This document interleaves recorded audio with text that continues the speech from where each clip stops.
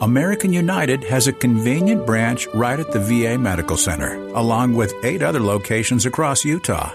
As a member, our veterans get the best rates on loans and savings products. Learn more at amucu.org.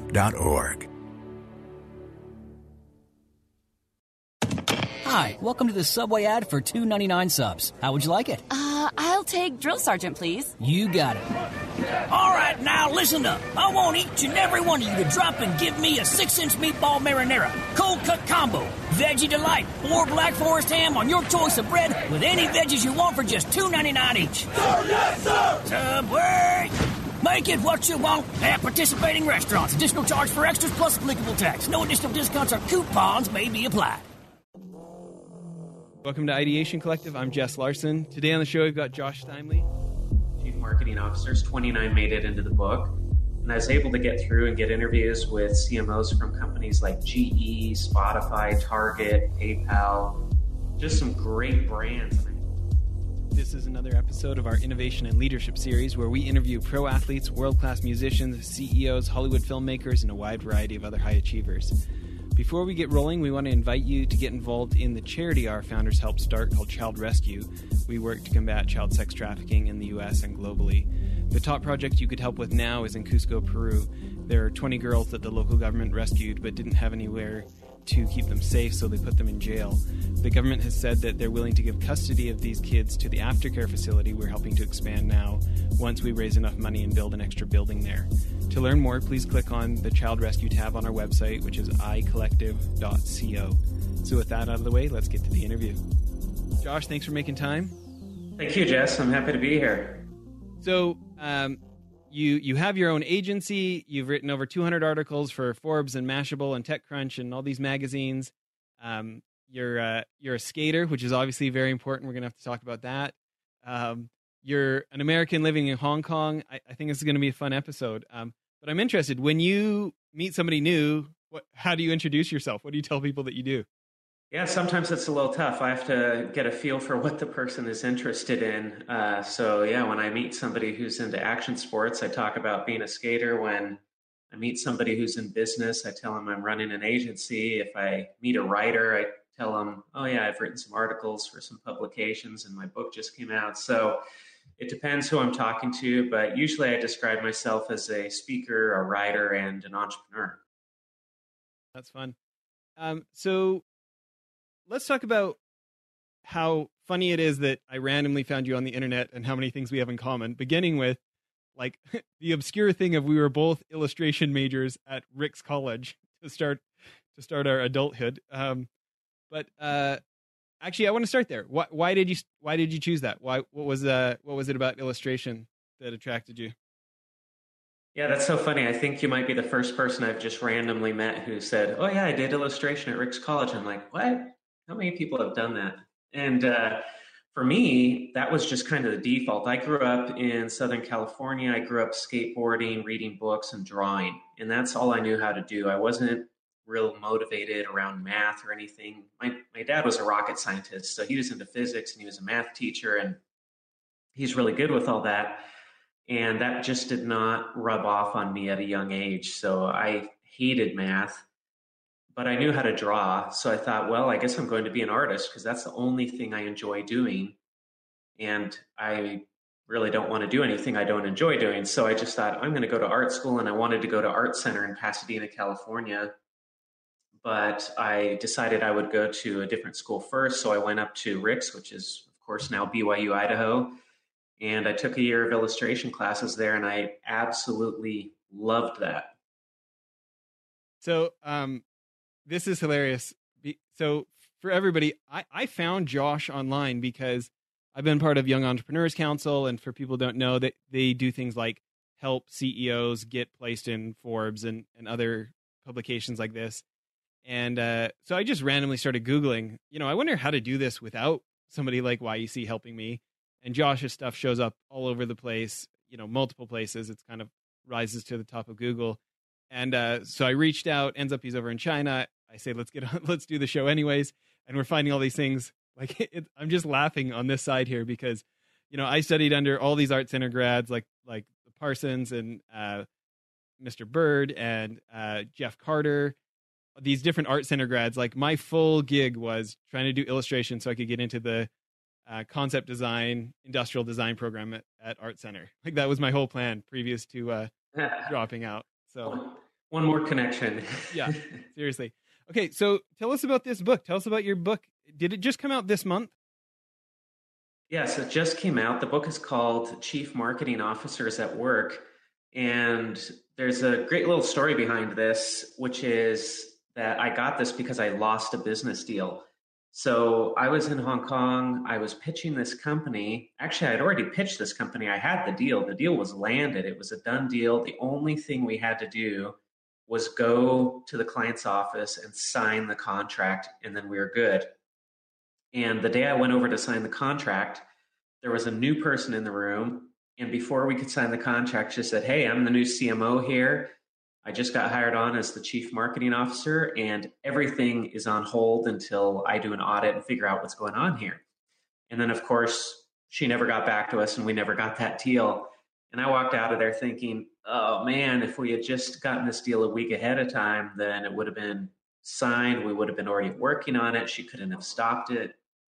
But she just squashed our deal. So a few months later, we were talking together at my agency about our personas and who we market to. And I thought we really need to understand these CMOs better and who they are and what they do, because they can kill our deals. And these are the people hiring us in a lot of cases. So I decided that I would write a book targeting chief marketing officers, and it was going to be digital marketing for the CMO or something like that. And a few years previous, I had read a book called Founders at Work by Jessica Livingston with Y Combinator. And this is a great book of interviews with famous founders, and they just tell their stories about how they started their businesses. And it's a great book for entrepreneurs and anybody in startups. And this book is part of a series. They have lawyers at work and coders at work and CTOs at work. And so I thought, well, I'll just go read CMOs at work, and that's going to help me understand CMOs. And then I can go write this digital marketing for CMOs book. But when I went to go find CMOs at Work, I couldn't find it. And searching for that book led me to the publisher's website. And then I saw that they have this series and that they invite people to write for them. So I reached out and said, hey, I can't find CMOs at Work. Has anybody written this? Is anybody working on this? And if not, can I write this book? I'd like to go out and interview all these CMOs and write the next book in your series. So they got back and they said, no, nobody's written it, and we'd love to have you do it. So here's a contract and an advance. And I got this book deal, and that's the book that just came out. So I went out and I interviewed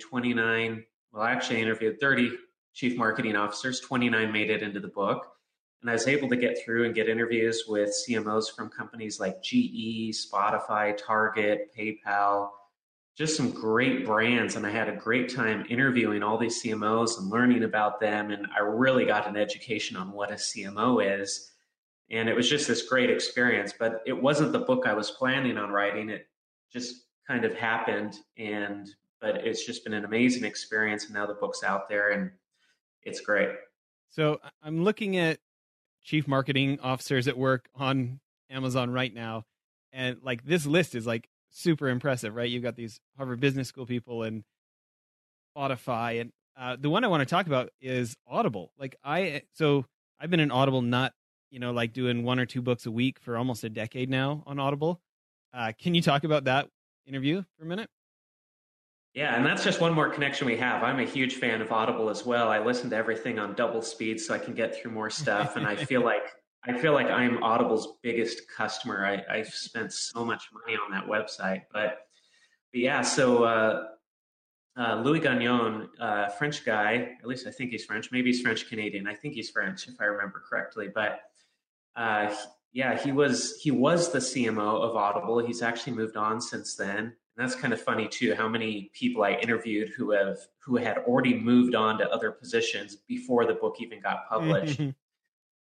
But yeah, I had a great time interviewing him. And the fun part was I asked a few questions about the product and about the app and said, hey, are you planning on doing this or that? And he's like, oh yeah, we've thought about that. And then within 2 months of me interviewing him, they made these changes to the app that I'd brought up, and I thought, I wonder if there's a connection there, or that was just coincidence. But yeah, that was a really fun interview to do because I'm such a fan of Audible, and that's part of the reason I reached out to do that interview.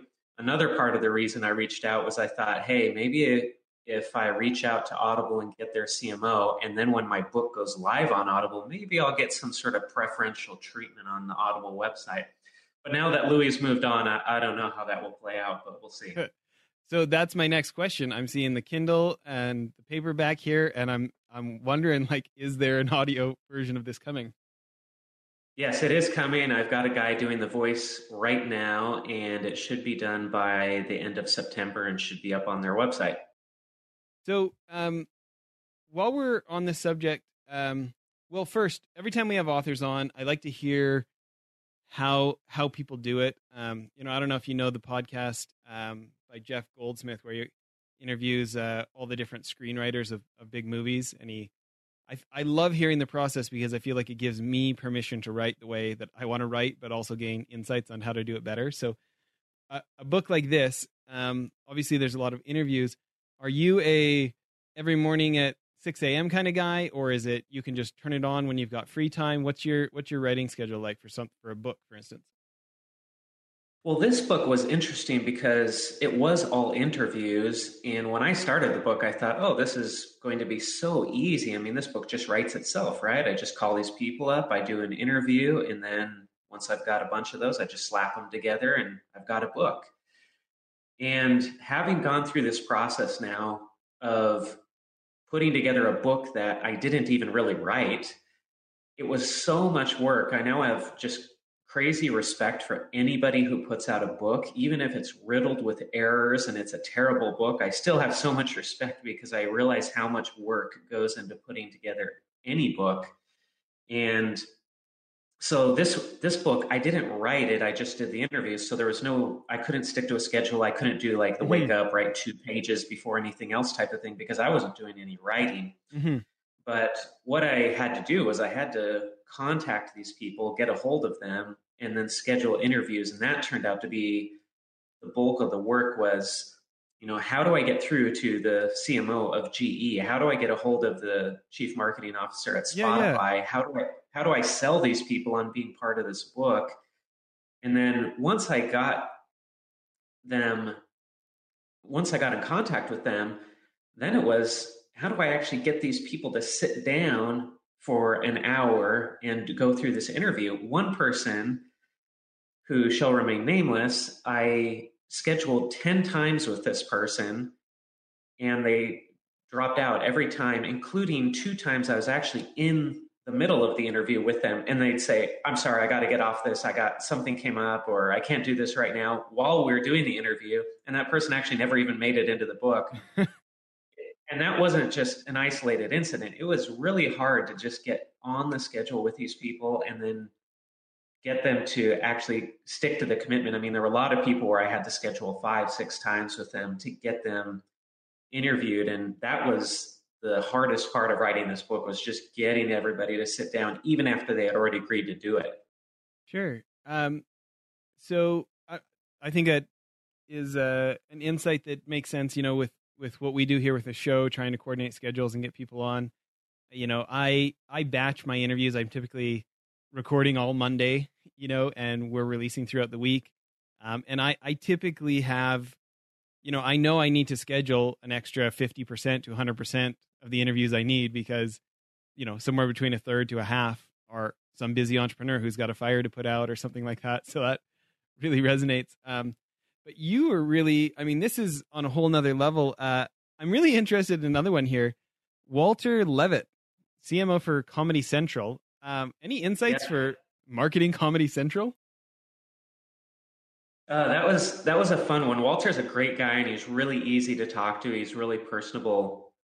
And I can't remember any insights offhand. This is the hard part with doing interviews about there's the book, so many of them. People ask me questions and I'm like, man, I did 30 of these. And, if I had written a book myself, and it was all coming out of my head, it would be so easy to answer questions about it and just rattle things off the top of my head. But I find that when people are asking me and they're saying, oh, what lesson did you learn from so-and-so? And I'm like, I don't remember. I did 30 of these interviews, and then I've done so much editing and going through the book, and I've basically read the book 5 times, and yet still matching up every lesson with every person. Yeah. It's tough to do. And so I remember the interview and I think, oh yeah, that was a great interview. I remember Walter was really nice and really easy to work with and friendly and everything. But I'd have to go back and read the book again or read the interview again to remember the lessons I learned from him. Sure. So, but yeah, I mean, there were a lot of interesting lessons I did get from the book, and some of the overall trends I got from the book are easier to remember. Yeah, and one of the trends was... Tell us about that. Yeah, so one of the trends was I thought there was a lot of talk about data and big data with these CMOs, but not to the extent that I was expecting. I thought it was going to be all about data and all about, we're using tons of big data and this is how we make all our decisions today. And I was a little bit surprised because most of these CMOs, when I brought up big data or brought up data, they'd say, data is great. We use a lot of data, especially compared to 10 or 15 years ago when marketing was virtually no data and it was just all about going by your gut and you were creative and either you got it right or you got it wrong. Today, there's so much data that they can use that these CMOs are more like accountants. I mean, these people are using more data than the CFO uses, but they all expressed how you can't rely on data too much because then you start making bad decisions, because there isn't enough data to make up for what a human brings to the equation. You still need that creativity. You still need that gut feel. You still need to have empathy for the customer. And the data and the systems to manipulate that data are not to the point where it matches what a human brings to that equation. And I thought that was really interesting. Sure. Any advice for the rest of us if we're trying to reach out for people on this level, like things that you found worked well to get them to agree? Well, definitely leveraging whatever network you have to get those first few interviews in a situation like this, and then leveraging those interviews to get more interviews. That was my main tactic. So I had a few connections through my writing for Forbes and other things I've done. So I was able to, for example, I was able to get the CMO for Spotify, Seth Farbman, because I had interviewed the managing director of Spotify for a Forbes article, the managing director for Asia. So I went to her and I said, hey, Sunita, can you help me out here? Can you get me an interview with Seth? And she said, yes, I'm on it. I'll get this done for you. And so she was the one who contacted Seth for me and arranged that interview. And then one of the early ones I reached out to was Kenny Bryan at the Harvard Business School. They have a CMO there. With him, I just emailed him just out of the blue. We had no connections or anything. I just emailed him and said, hey, I'm writing this book. I'd love to have you as an interview in there. And he just responded and said, great, yeah, I'm on it. And he was the very first interview I did. So I got a CMO from Harvard Business School. I got the CMO from Spotify. And as soon as I had those, then every other contact I made was, hey, I'm writing this book. I've been an author for Forbes. And I've already got interviews done with the CMO from Harvard Business School and Spotify. Do you want to be in this book? So of course, when I'm dropping those names, then the next people on the list are like, oh yeah, I want to be with those guys. And so then it was easier to get the rest of the interviews in. And then once I had a good list, I had Spotify, Harvard Business School, Home Depot, Target, PayPal. Then it was a piece of cake to get the rest of the interviews because everybody else wanted to be a part of it. One more trick I used there was I was having trouble getting through to some companies, really big companies like GE, and there were other big ones I was targeting. And so I realized these CMOs are really busy, and yes, they do have an incentive to be in this book, but they've got so many opportunities to do things like this. So what I was thinking, I thought, who really has an incentive to help me out and get these people into the book? And I realized, the PR firms that work for these companies, of course, they would love to get the CMO in this book because it's a win for them. Mm-hmm. So I started reaching out to the PR firms and saying, hey, I see that you represent GE. Can you help me get Linda Boff from GE into this book. And the PR firms just went to town helping me out. So I think maybe 6 or 7 interviews came about that way, because I reached out to the PR firm, and these PR firms, I mean, this is their whole job, is to get positive PR. So they were really working hard to arrange some of these interviews for me, and that was really helpful. I feel like that advice resonates so much with my own experience of with the show here, rattling off some of like the fancier sounding people who have been on the show helps people want to be on. And then what's funny is I have like a whole bunch of unanswered emails to like send to big companies that I wish would put somebody on the show. Right. But what's funny is who's reaching out to us is it is PR firms. Like now that we've got some bigger numbers, it's like the PR firm representing this Facebook executive or the former president of UPS International or whatever. And so it's funny. I hadn't, it's what we need to be doing at our show, is reaching out directly to PR instead of just taking requests from PR. But I think that's great insight. Well, listen, you've got a couple things, your agency, MWI.com and JoshSteimle.com. Let's talk about Josh Steimle to begin with. Tell us the focus and who you're mentoring there and what the content is there. Sure. So I've realized as an entrepreneur that my greatest satisfaction is not building businesses. It's not working with clients. It's not producing products and services. It's building teams and seeing the people on those teams progress.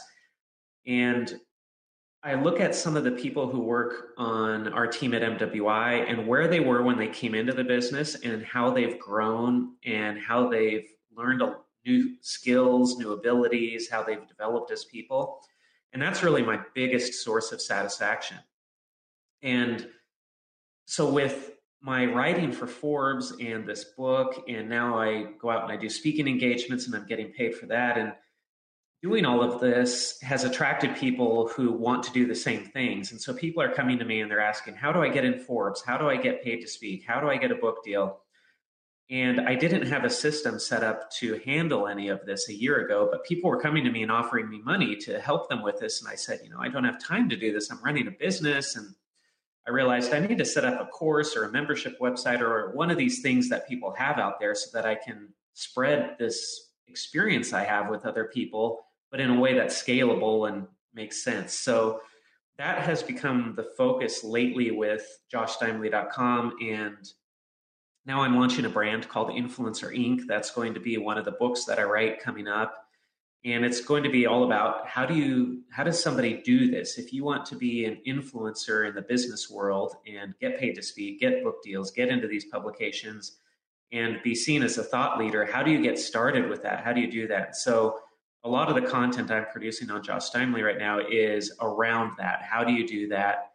And I'm setting up courses, and I'll be setting up a membership website and things like that, because that's the knowledge I have. So that's what's easy to share. And that's what people are coming to me and wanting from me. So that's easy that way. But also that's where I get a lot of satisfaction, is being able to pass information along and then see people use that to develop their own careers and themselves as a person. I'm not even selling anything yet. I don't have anything. You can't buy anything from me. And yet people I've been able to give advice to, one guy's got a book deal already, and other people are getting into publications. And I'm thinking, man, this is great. Like, I'm just sharing stuff that's so easy for me to share, and yet people are getting this value out of it. And I just want to expand that, build a team around sharing that information so that other people can grow and have the experience that I've had, which has just been amazing for me. That's great. I think this is a good place to cut off for part 1 of the episode. Make sure to tune in to part 2. We're going to talk to Josh about his advice specifically about how do you get into Time or Entrepreneur or Mashable or TechCrunch and these kind of places. And we're going to talk about doing business in Asia and some other fun things. So make sure to tune in for our next episode. Thanks. Hi, welcome to the Subway ad for $2.99 subs. How would you like it? I'll take Drill Sergeant, please. You got it. All right, now listen up. I want each and every one of you to drop and give me a 6-inch meatball marinara, cold cut combo, veggie delight, or Black Forest ham on your choice of bread with any veggies you want for just $2.99 each. Sir, yes, sir! Subway! Make it what you want at participating restaurants. Additional charge for extras plus applicable tax. No additional discounts or coupons may be applied.